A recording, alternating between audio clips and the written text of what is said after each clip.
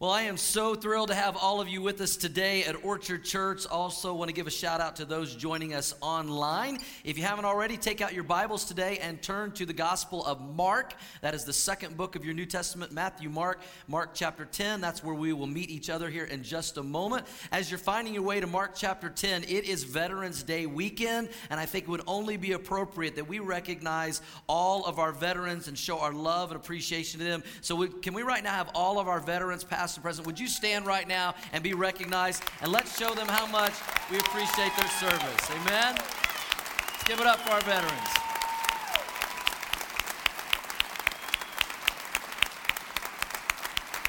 Amen.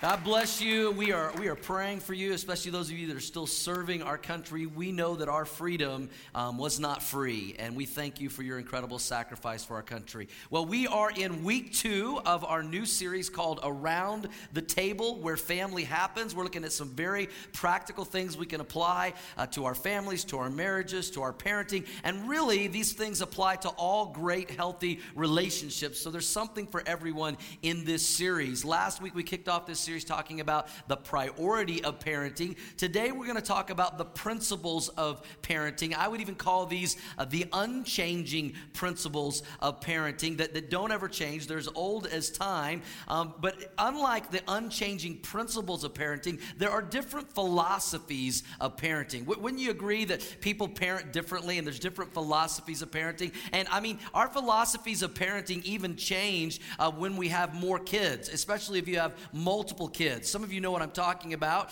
The first baby comes into the family and the baby spits out its pacifier and it falls onto the floor. And what do the parents do? They grab it and they boil a pot of water and they sanitize it, get it real clean again, and then they give it back to the baby. That's baby number 1.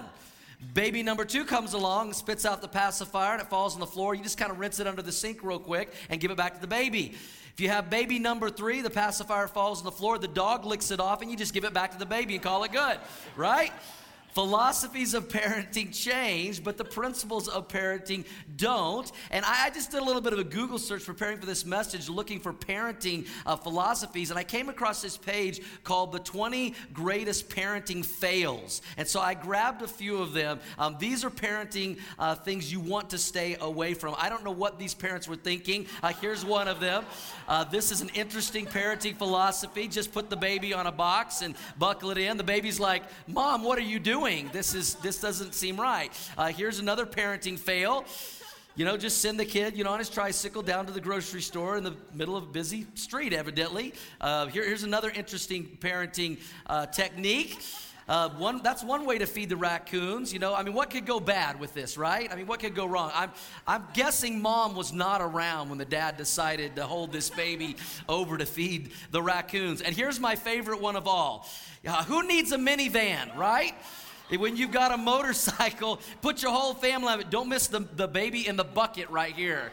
So these are parenting fails and philosophies we're going to stay away from. What we're going to look at is 3 unchanging principles of parenting, and we're actually going to learn these from Jesus Christ himself. He modeled these for us in the Gospel of Mark, chapter 10, when one day a group of parents wanted to bring their children to Jesus. And watch what happened in this story. In Mark chapter 10, beginning in verse 13, it says, "One day some parents brought their children to Jesus so he could touch and bless them. But the disciples scolded the parents for bothering him." They're like, "Hey, Jesus doesn't have time for this." And when Jesus saw what was happening, he was angry with who? With his disciples. He wasn't angry with the parents that were trying to bring their kids to him. He was angry with the disciples, and he said to the disciples, "Let the children come to me. Don't stop them, for the kingdom of God belongs to those who are like these children. I tell you the truth, anyone who doesn't receive the kingdom of God like a child will never enter it." Then he took the children in his arms and placed his hands on their heads, and he did what, church? He blessed them. He blessed the children. And in this story, we see Jesus modeling 3 unchanging principles of parenting, but these also apply to all good, healthy relationships. I hope you write these down in your notes. The first thing that we see is this: a loving touch. The unchanging principle of parenting of a loving touch. The power of a loving touch to these kids. In verse 13, it says, one day some parents brought their children to Jesus so he could, help me out, church, so he could touch and bless them. And this was an appropriate touch from the Savior of the world. It communicated unconditional love and acceptance to these kids. As you read through the Gospels, the story of Jesus, you'll find this word touch or touch 20 times in regards to Jesus touching someone. Sometimes it was for encouragement, sometimes it was for blessing, sometimes it was for healing, but he would touch people, and so the parents wanted to bring their children to Jesus so he could touch them. Now, it's unfortunate that today this word touch has such a negative connotation in our society. When we think of somebody touching a child, it's almost become this inappropriate word, but this was anything but inappropriate. This was loving, this was powerful, this was appropriate. Why were these parents bringing their children to Jesus so he could touch them? Because there's power in a loving, appropriate touch. There's power in this as a parent, especially with our kids. Think of it like this. It's like a grandfather calling his grandkids to him and say, hey, come up here, sit in grandpa's lap. Let me love on you. Let me hug you. And this appropriate touching and loving and caring for his grandkids. Jesus' touch was relational. It was loving. It was encouraging. Now, why is this so important? Why is this one of the unchanging principles of parenting, this loving touch? Well, let me illustrate it this way. History tells us a very interesting and kind of weird story that supposedly happened in the 13th century. There was a king, King Frederick II, and he wanted to do this experiment with babies to find out what would be the language that someone would naturally speak if no one taught them the language, if no one spoke to them. And so he gathered 50 babies in his kingdom, and he gave servants to these babies, and he said, the only thing you can do with these babies for the next about year is feed them and change their diapers. That's it. Don't hug them. Don't caress them. Don't show any affection to them. Don't speak any words to them. Just feed them and change their diapers. And I want to find out what language they're going to speak. Well, he was shocked at the results of this experiment. By the end of 1 year, all 50 of the babies died. Not a single one of them lived. And it wasn't because of lack of physical nourishment. They were being fed, but it was a lack of emotional and relational nourishment, reminding us of the power of a loving touch and words and affection. Now, for some of us, this is either easier than others. Let me ask by a show of hands. Let me kind of take a poll this morning. How many of you would say that you are more naturally affectionate toward other people? Would you raise your hand? You're more naturally affectionate? Okay. All right, you put them down. You're the ones that don't mind sitting close to other people. Okay. How many of you would say you're a little bit more reserved when it comes to showing affection? You're a little more reserved. Don't be shy. Raise your hand. Okay. Now, some of you didn't even raise your hand. You're so reserved, you're like, I'm not even playing your game, Pastor Doug. All right, just be that way. That's fine, all right? I would say that I probably am more naturally reserved, believe it or not, and that may surprise you, but kind of growing up and you know, in my 20s and 30s, I was more naturally reserved when it came to natural affection to those outside my family. I had no problem showing affection to my wife and to my kids. I was kind of raised that way. There was a lot of affection in my home, but when it was people outside of my family, I was kind of more reserved when it came to affection. I don't know if any of you are like this, kind of had these unwritten touch rules, you know, because when I would see somebody, you know, wanting to touch me or hug me, because I'm really huggable, I get it, okay? You know, I'm huggable size, and so, and especially when a dude would want to like bear hug me, you know, I'd see him coming and coming in for the hug, and I'd be like, hey, how you doing, you know, try to give a firm handshake and look at him, and then I graduated, you know, to the handshake and the guy hug, you know, you shake with one hand, you quick pat and you release and you break, you know, you don't want to look weird, so I kind of graduated to that. But isn't it interesting, even if we're not naturally affectionate toward other people or maybe to our spouse or to our kids, guys, when it comes to sports, we become really affectionate.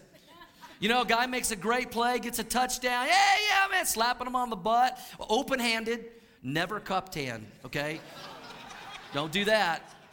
If you slap a guy on the butt with a cupped hand, I'd like to see you after the service. We need to talk, okay? But, we get real affectionate. But, hey, God worked in my heart through the affection with my kids and my wife and my family. And then, going to other cultures. I've been on a lot of mission trips around the world. And you go to other cultures, and, man, they're really affectionate. And they're really huggy, and they're kissing on the cheek, especially the Latin countries. And if you need a hug today, just stay around for the 12:30 Orchard Church Latino service, man. They are huggers. They are kissers. I mean, it's affection is on.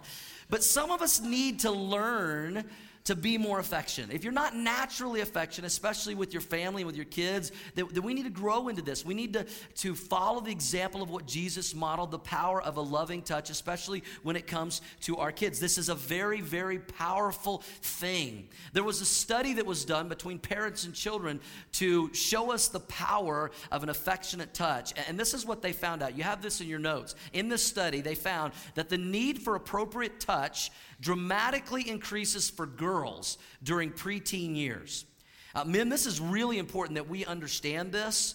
If we will appropriately hug and love on our daughters, it can be a defense mechanism against predators, against other guys that would be inappropriately trying to do this. We need to make sure that we are understanding the power of this. They also found this, that girls are touched in loving, appropriate ways 5 times as often as boys. That girls are touched in loving, appropriate ways in the home 5 times as often as boys. However, they found boys need loving touch just as much as girls do. Boys need it just as much. Now, I understand. I raised a teenage boy. He went through middle school and high school, and now he's 23. And, as they get into teen years, you got to be more creative in your loving touch. Maybe it's wrestling, or it's a quick hug, or it's a secret handshake, or it's a knuckle bump. But don't stop, parents. Don't stop. There is power in a loving touch. A loving, appropriate touch. Jesus modeled this. That's why the parents brought their kids to Jesus so he could touch them. And let me say this. I think this also applies to our marriages. With our spouse, there's power in a loving, appropriate, non-sexual touch. And some of you men are looking at me like right now, like, Pastor Doug, what is this loving, non-sexual touch you speak of? I don't even know that there is such a thing. I know, guys, it's hard to wrap your minds around such a thing as loving, non-sexual touch. But can I help you out for a moment? All right, I'm going to help you out, guys. If you'll get better at the power of loving, non-sexual touch, it might lead to some other kinds of touch. Amen? Yeah, I thought I'd get an amen from the guys on that one. All right.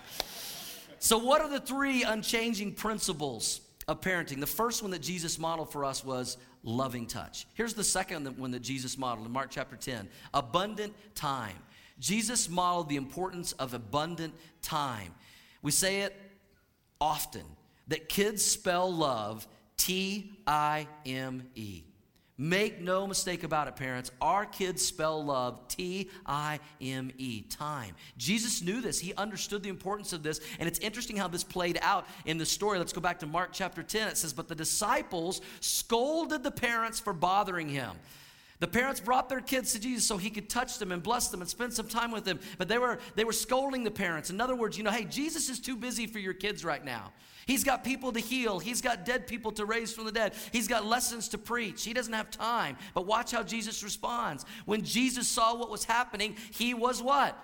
Angry. In the original language, Jesus was ticked off.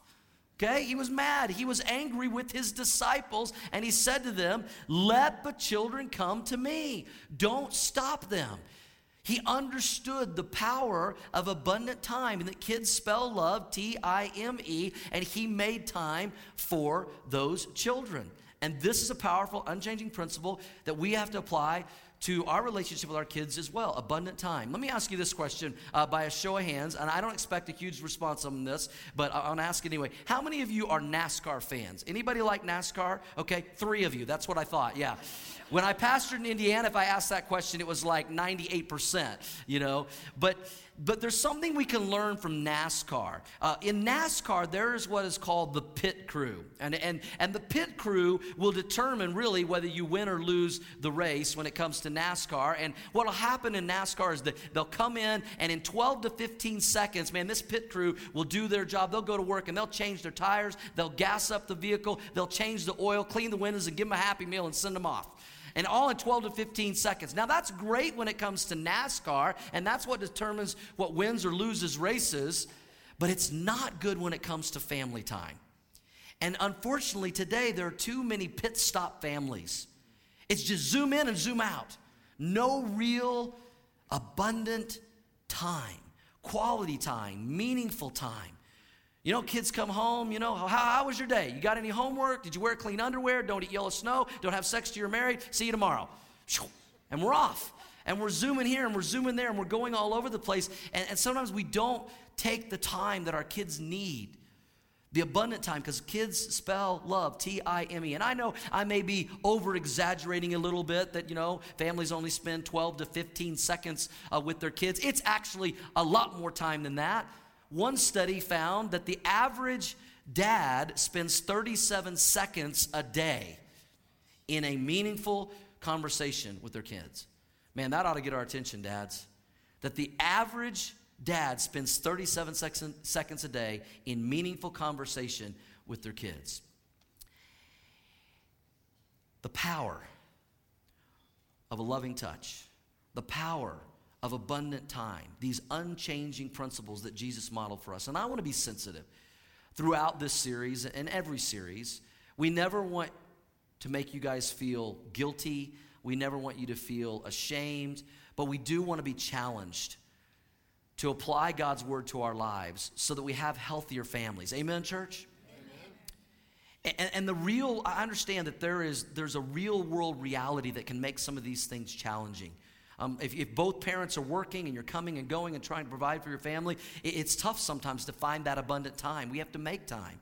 If you're a single parent and you're trying to raise your kids alone and you're working, man, single parents, you're my real heroes. I don't know how you do it, but you do. But that's the reality. But if I am being honest, and I love you enough to be honest with you, and one of our values here at Orchard is we keep it real. Parents, if we're not careful, we'll make every excuse in the world not to give our kids the time they really need, not to give our spouse the time that they really need, not to give our other important relationships. We'll say things like, well, once I get my degree and I graduate, then I'll have time for my family and my kids. Well, once I get out of debt, once I get the promotion, once the holidays finally get here, then I'll have time. I just don't really have time. I just don't have enough time. But the truth is, and I say this from my own personal experience that I'll tell you about in a moment, there's no valid excuse to the abundant time and the loving touch that our kids need. Because you know what I've learned in my life? Why there's no valid excuse? I do what I want to do. I make time for what's important. I make time for the things that I value. And there's nothing we should value more other than our relationship with God than our relationship with our family. Amen, church? We've got to make time for these important things. I don't think I put this in your notes, but you might want to jot this down. Someone said this recently, and man, it has stuck with me. And it applies to what we're talking about with the family, around the table where family happens, and it applies to other areas of our life. When we know that God is leading us to do something or to not do something, we can all be so good at making excuses, can't we? But here's the thing. We can make excuses or we can make a difference. But we can't do both. We can make excuses or we can make a difference. And I know this firsthand because about 20 years ago, I was making a lot of excuses in my life when it came to time with my spouse, with Shelly, and time with my kids. And I came to a crossroads in my life, in my marriage, and my family. And I made a decision that was life-altering for my life and my kids forever. 20 years ago, I had been married 5 years. At this point, we had 3 kids, Caleb and Caitlin. Our son was 3 years old. Our daughter was 1 year old. And I'd started a family. The only problem was I hadn't started being the kind of husband and father that I really needed to be. To provide for my family in a loving way and abundant time and those things. And I was still, acting like a kid at times and hanging out with my buddies and my friends. And I was really into golf. Now, there's nothing wrong with golf unless golf gets in the way of your relationship with God and your family, who's most important. And that's what was happening in my life. Those of you that may know me a little bit, I tend to be a little bit competitive. And I don't like to lose. And so I had guys in my church, we played golf together. And I didn't want to just be good at golf. I wanted to be great. I wanted to beat everybody. I didn't want anybody to be able to beat me. Well, you can't play once a week and be great at golf. And so I started playing twice a week and sometimes 3 times a week. And I'd get up really early to play, or I'd leave work a little bit early to play, and I'd find time. But, here was Shelly, my wife, at home with 2 little ones, 3 years old and 1 year old. And what I realized was I was not taking seriously my responsibility as a husband and father. And man, I'm going to tell you, God convicted me about it. I mean, smacked me upside the head, convicted me about it. I mean, bawling in tears convicted me about it. And I had to make a choice, and I had to make a decision. What is more important, my marriage and my kids and my family, or a little white golf ball? And that's really what it came down to. And so I made a decision, and I put my golf clubs away. I put them in the garage. And for the next 20 years, if I played golf maybe once a year, that was it. But I was a better husband. I was a better father to my kids. I was there for them. This last summer, my son is now 23, my daughter is 21. My son is now home from college. He finished 4 years of college. He's finishing up a couple classes online, but he's now home. And this last summer, I played more golf last summer than I played in the last 20 years. And guess who my golfing buddy was? My son. And we got to play together. And I can honestly tell you from the bottom of my heart, as I stand before God as my witness, as I look back over the last 20 years, I have not regretted that decision for 1 second. To put my family first and my kids first. Not for 1 second have I regretted that decision. And I was able to be there and to be a better husband and to be a better father. And I realized the power of time, abundant time with my kids and with my wife. Billy Graham passed away last year. Billy Graham, before he passed away, was interviewed about his life many times. And one interviewer asked him this question: what would you do different in your life if you had it to do all over again? And it was interesting what Billy Graham didn't say. He didn't say, well, if I had my life to do all over again, I would have more gospel crusades, and so I could lead thousands more to Christ. Although that would be a great thing.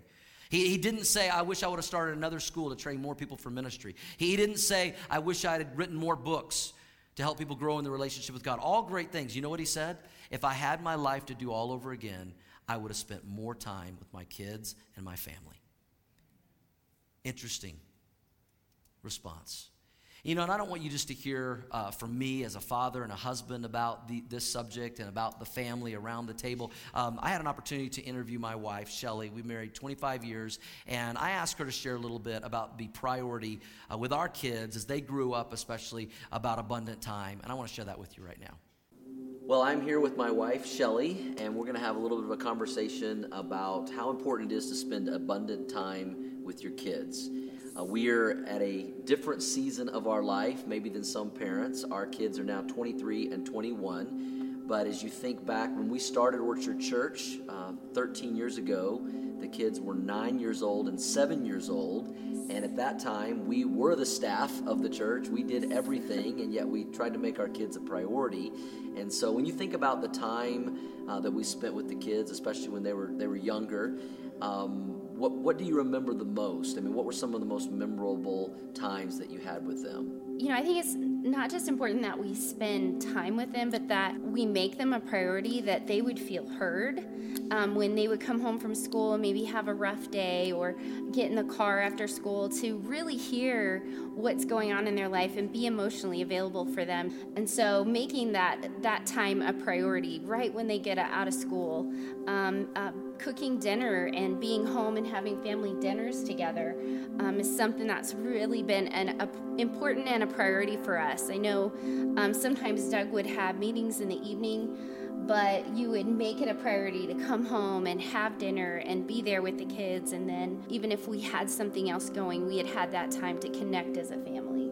I think for us, making them a priority was so important because, there will be other pastors' wives and people's lives or whatever, but I am the only mom to those kids. You're the only dad to these kids. And so making sure that they're a priority no matter what other things are going on. You'll never get that time back. It's gone by like that. Now our kids are grown. You don't ever want to look back and have those regrets. And investing in your kids is investing in eternity, and you can't get that time back. So I would say make it a priority and do what you have to do to connect with them and be there for them. And especially when they're struggling, to make sure you cut out time to support them and be there for them means everything.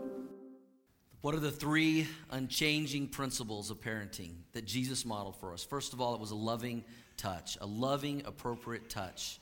What was the second one? Abundant time, because kids spell love, T-I-M-E. Let me show you the third one today. It's in verse 16. It says, "Then Jesus took the children in his arms. He placed his hands on their heads, and he did what, church? Somebody help me out. And he blessed them." He blessed the kids. It's encouraging talk. The third principle is encouraging talk, that he blessed them with his words. We don't know exactly what he said, but his words were encouraging. They were a blessing. They were life-giving, not life-taking words. We know what he didn't say. He didn't say, "Hey, kids, stop it. Cut it out. Stop touching him. Stop touching her. 1, 2, 2.5. And there's a time and place for that. Now, he just encouraged them with encouraging talk, the third unchanging principle of parenting modeled by Jesus himself.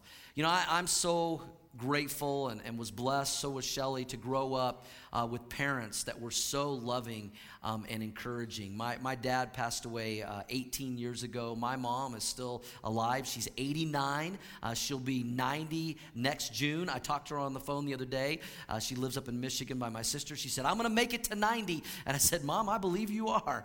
She is really still spry. But man, she would, and my dad and Shelley's parents were so encouraging growing up. They believed in us. They blessed us with their words. They empowered us. They gave us confidence. My mom and dad said, "Doug, you can do whatever you want to do. Whatever your goals and dreams are, whatever you want to obtain, we believe in you. You can do it, except maybe dunk a basketball." They were realistic, all right? All right, they were realistic. And they encouraged that. And so because Shelley and I experienced that, we had that model for us. We tried to carry that with our kids. And one of our goals with our kids to show them encouraging talk was to be their biggest cheerleader. We would say that all the time. We are going to be our kids' biggest cheerleader. Who else is going to do it? Because we live in a very negative world, don't we? And it's very demeaning, and there's bullying. We want to make sure that this table, our home, is a safe place, that we can encourage our kids and we can brag on our kids. Parents, parents sometimes they brag on their kids and then they apologize. I don't think we need to apologize for bragging on our kids. Who else is going to? Amen? And we encourage them, and we bless them. And man, our kids were very different. They are very different. My daughter, Caitlin, she's the creative one. She's really funny. She's really outspoken.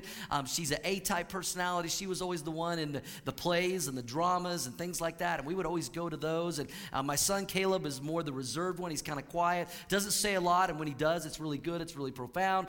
He was the athlete. My daughter could care less about sports. All that Caleb cares about is sports, and he played sports, from the time he could practically walk, and he played high school baseball, went on to play college baseball, and I know this may surprise you, being that Caleb is a Dameron. He wasn't always the biggest kid on his team, and that probably shocks you, but he was always the fastest kid on his team, and we would say, "Caleb, speed never has a bad day." And man, he embraced that. It took him all the way through college, and we just encouraged our kids, and we bragged on our kids, and we said, you can do whatever God leads you to do if you stay close with God.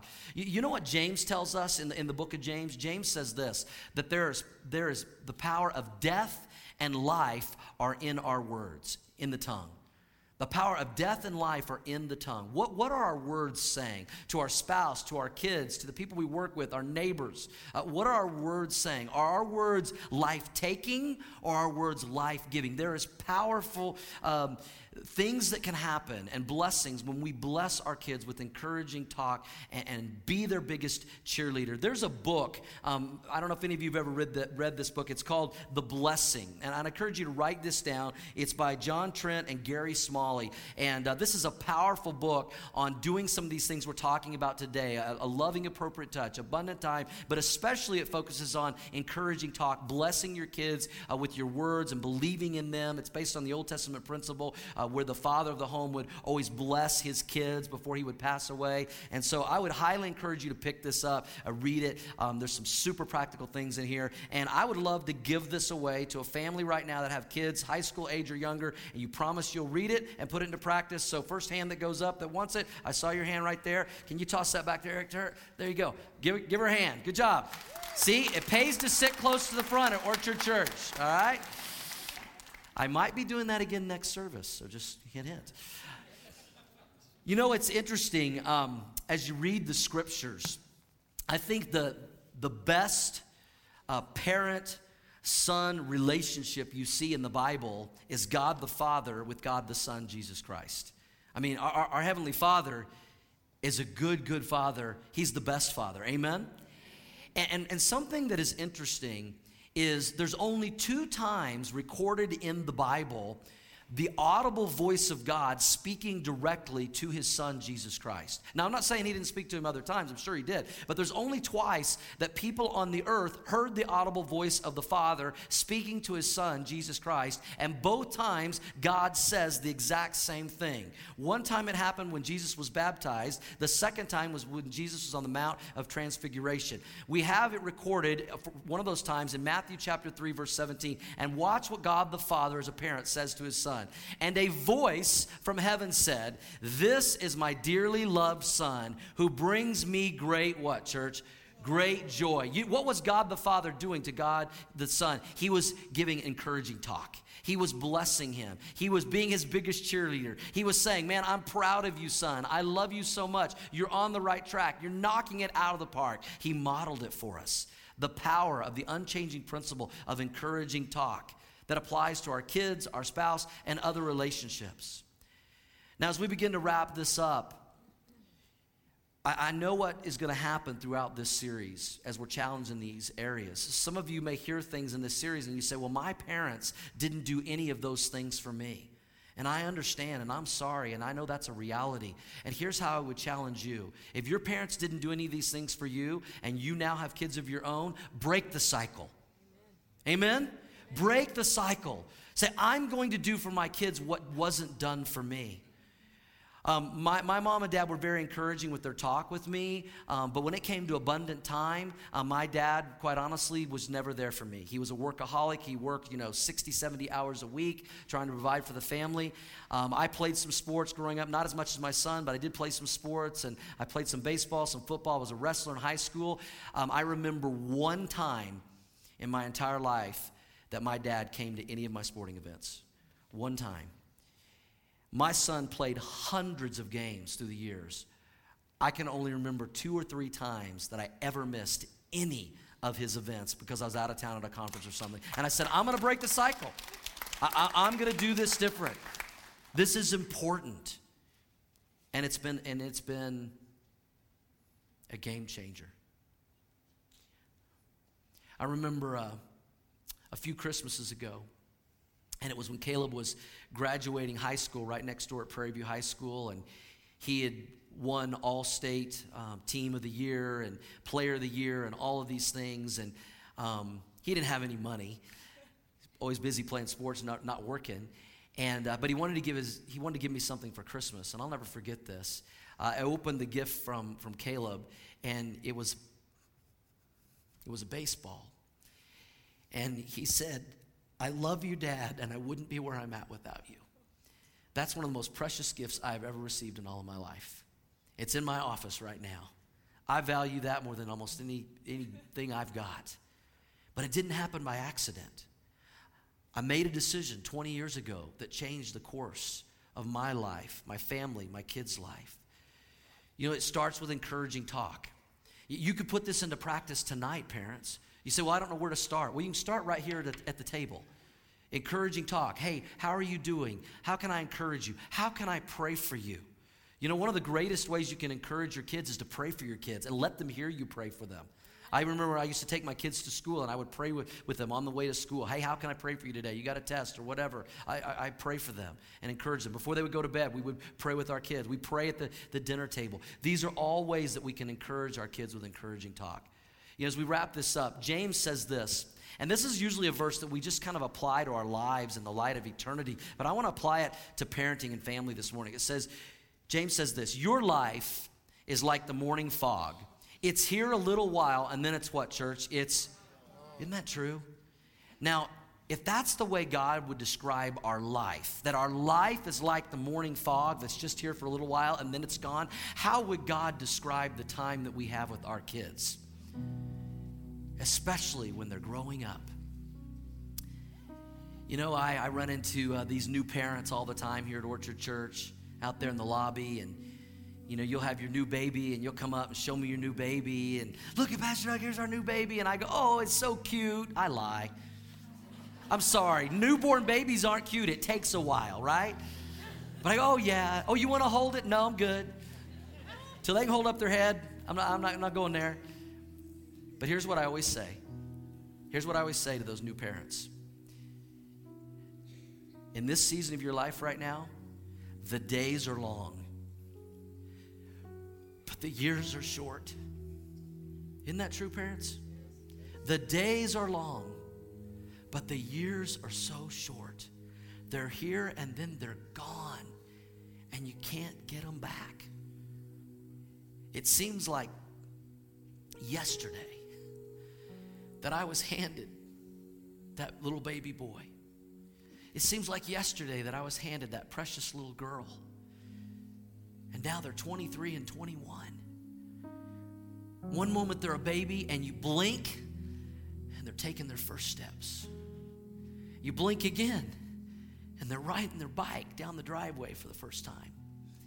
And then you blink again, and they're driving a car out of your driveway to go to school or go to work, and you pray, oh Lord Jesus, come quickly.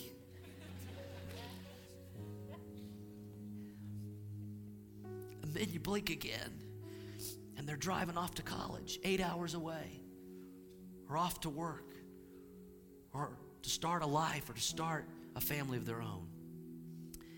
And parents, I would just say, if you think I'm being overly dramatic right now, just blink. Just blink.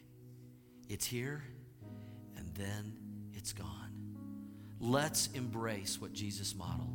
The 3 unchanging principles of parenting: a loving touch, abundant time, encouraging talk, blessing our kids.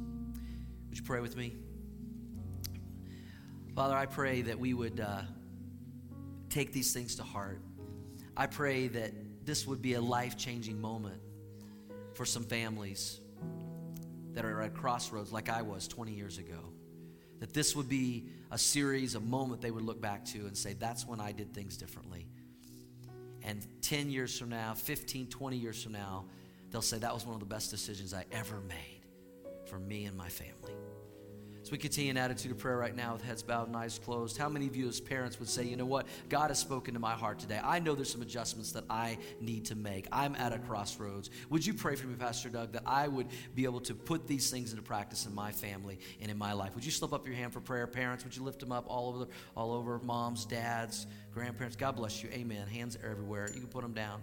Maybe you're here today, you say, you know what, I know I could apply these things to my relationship with my spouse. I can apply these things to with my relationships with people at work. And God has spoken to you about having healthier relationships today. Would you slip up your hand for prayer if God has spoken to you and challenged you in that way? Amen. God bless you. Father, I pray, again, that we would be doers of your word and not just hearers only. And that whatever you're leading us to do or to stop doing, to make our family a priority, to put these unchanging principles into practice, that we would do them for your honor and your glory and our family's good. As we continue an attitude of prayer, if you're here today and you have never said yes to Jesus as your Lord and Savior, let me tell you what I've learned in my life and in the lives of working with thousands of people over 28 years of full-time ministry. It's impossible to have a God-honoring and healthy family and marriage and relationship with your kids without God in your life, without the perfect, loving Father in your life. But when you have God in your life, when you accept Jesus as your Lord and Savior, it changes everything. It makes you a better husband, it makes you a better father, it makes you a better person.